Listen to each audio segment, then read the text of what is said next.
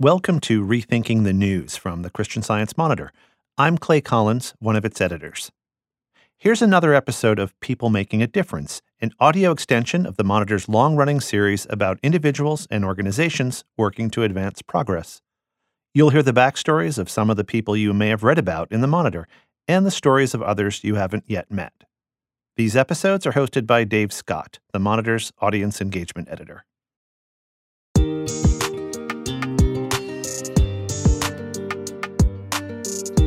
It's really hard for me to see someone suffering, experiencing unkindness, and I want to do something about that. So if I know I have the power to help, I know I need to take the compassion I feel and just use that to try and assist. That's Daisy Hampton. She's 12 years old and founder of Including You, an organization to help kids with learning or developmental disabilities. Welcome to People Making a Difference, a podcast about people who are step by step making a better world. I'm Dave Scott. Daisy and her mom, Jennifer, founded Including You about 1.5 years ago. And they have 2 key programs. The first involves kids mentoring other kids who have experienced learning or physical disabilities. The second is helping close the digital gap for school kids by providing laptops and tablets. They've created an organization, mostly with child volunteers, built on kindness that champions digital inclusion and educational equity. Welcome, Daisy. Thank you. Happy to be here. Daisy, I understand that part of what motivated you to start your organization was having been involved in what's known as ICT classes, from kindergarten through 5th grade, right? Yes. So ICT stands for Integrated Co-Teaching Classes.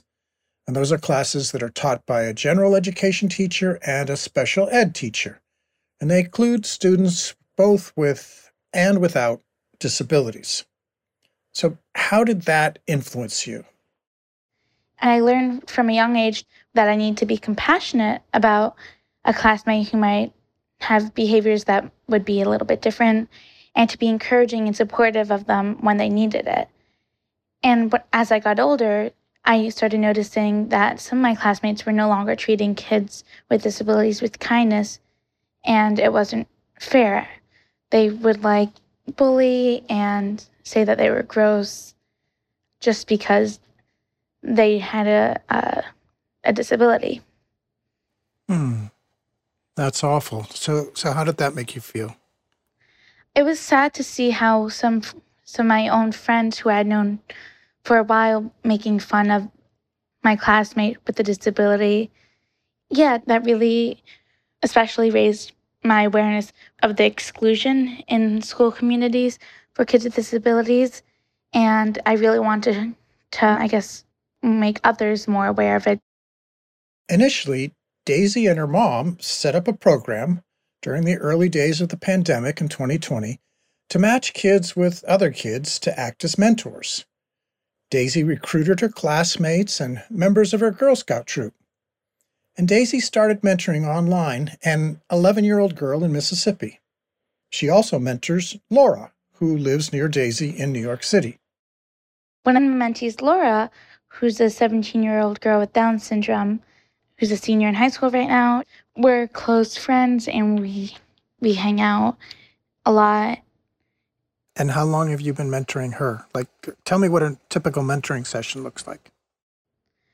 Our relationship with her, it's not our typical one with on Zoom.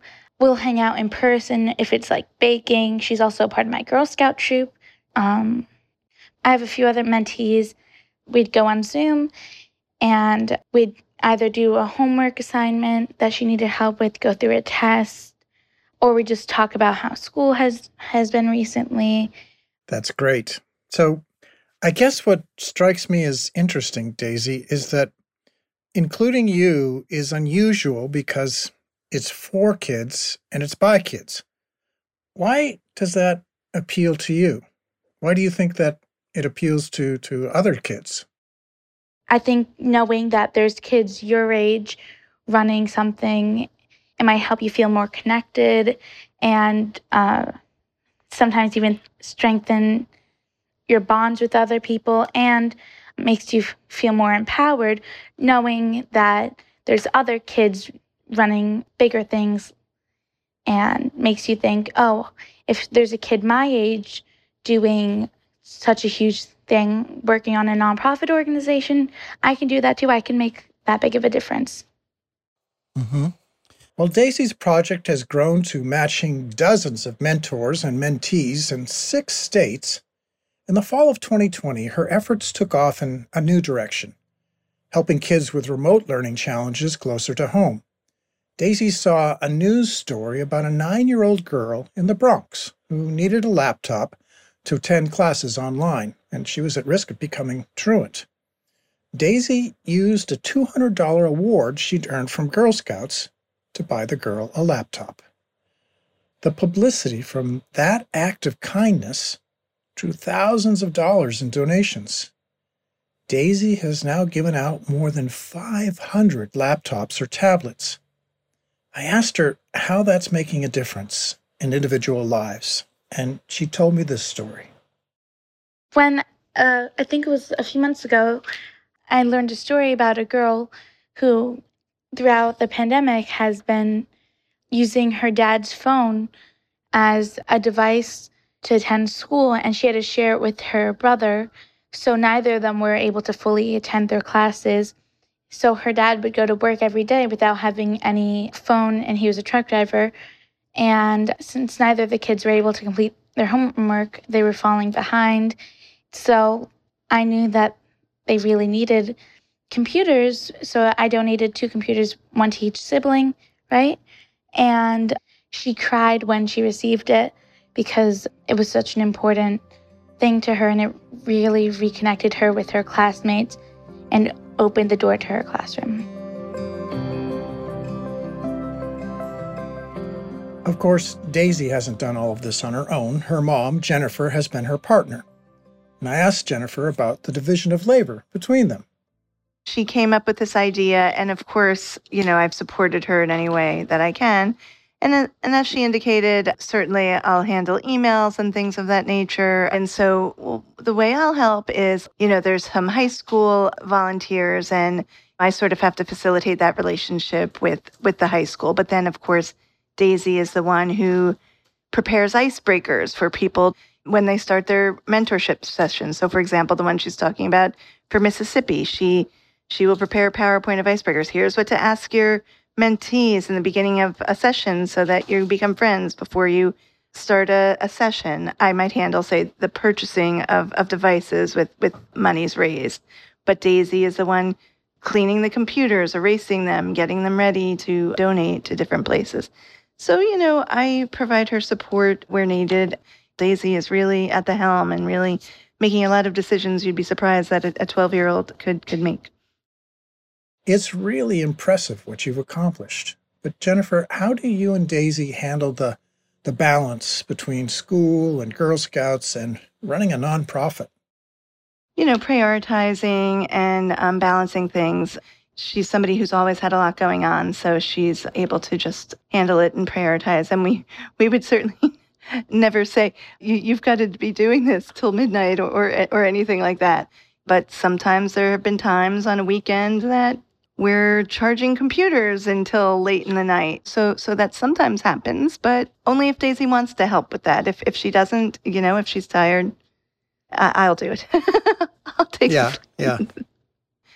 I recognize time issues for Daisy, and school always comes first. So she's had the opportunity where people have called and said, come be on our national morning show, and she's declined. She has finals. And if there's any sort of work that she has to do involving the nonprofit, she has learned to balance her time. School will always come first.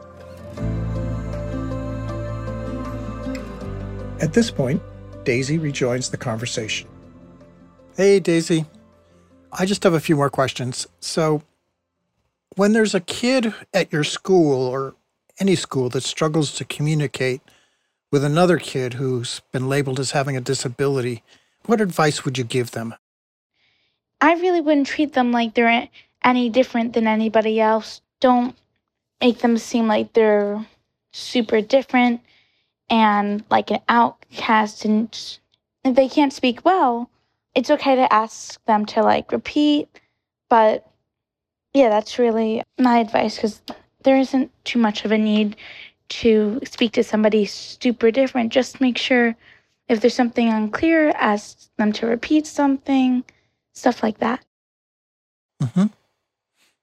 Where does your sense of empathy and generosity come from? What motivates you to help others? Well, I think it comes a lot from my parents.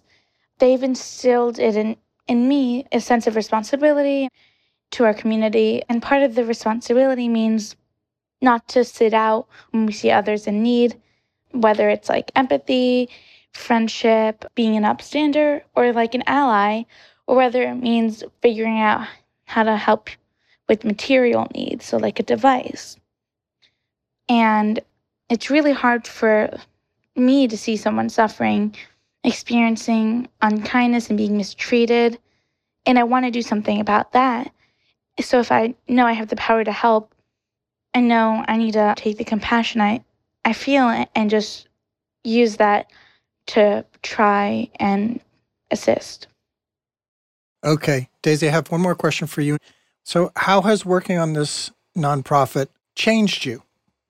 Think about Daisy before and Daisy now. What's changed? I think having Including You has kind of implemented a constant reminder to have gratitude, and it's really also opened my eyes to all the inequities that need to be addressed, whether it's in the area of disability rights, the digital divide, health disparities, or so many other issues. I want to help as much as I can and where I can to motivate others to do so as well, because I believe that kindness is contagious. Because when I started Including You, I wasn't sure any of my friends would want to help me. I thought I'd just have to recruit the mentors in other ways, but they really did want to help, and they were so excited to join me, and so did plenty of other kids and even adults throughout the country. So yeah, that really, I guess, changed me. And Jennifer, what changes have you seen in your daughter? Well, I guess I've seen even greater leadership skills and increased self-esteem, because she has seen firsthand that she does have this ability to, if she sees something that needs to be changed or somebody that needs help, she has been able to actually have an impact, and she's seen that impact. At the end of each podcast, I've been issuing a challenge to listeners to take action. So I asked Daisy what challenge she would give the listeners of this podcast. Well, one, I think it's really important to try to do an act of kindness as often as you can, like every day, because doing something kind doesn't cost anything. Second, this is something that I've said before. I'd like to invite anyone, no matter what your age is, that sees a problem in the world to recognize the power within yourself to help change it. Because you can't really wait for someone else to do it, and you can't assume that someone else has it covered. But you also can't be afraid of failure, because I know that I've been afraid of failure before. Because your act of kindness is a spark that will ignite in others as well, and can be a big inspiration for others to do better. And the change you see can happen. And that's this week's challenge. An act of kindness. Call me and tell me how it went. Call me at 617-450-2410 and leave me a voice message about it. That's 617-450-2410. You know what impressed me about Daisy was her willingness to tap into her desire to help others and to use that to override her fears. At her age, I would have been paralyzed with anxiety.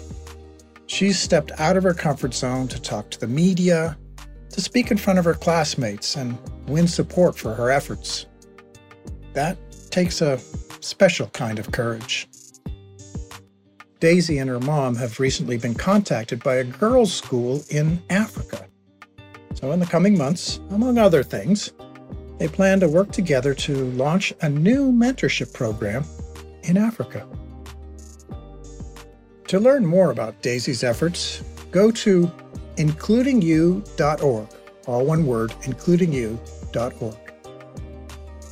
You've been listening to People Making a Difference, a podcast about people who are step by step making a better world.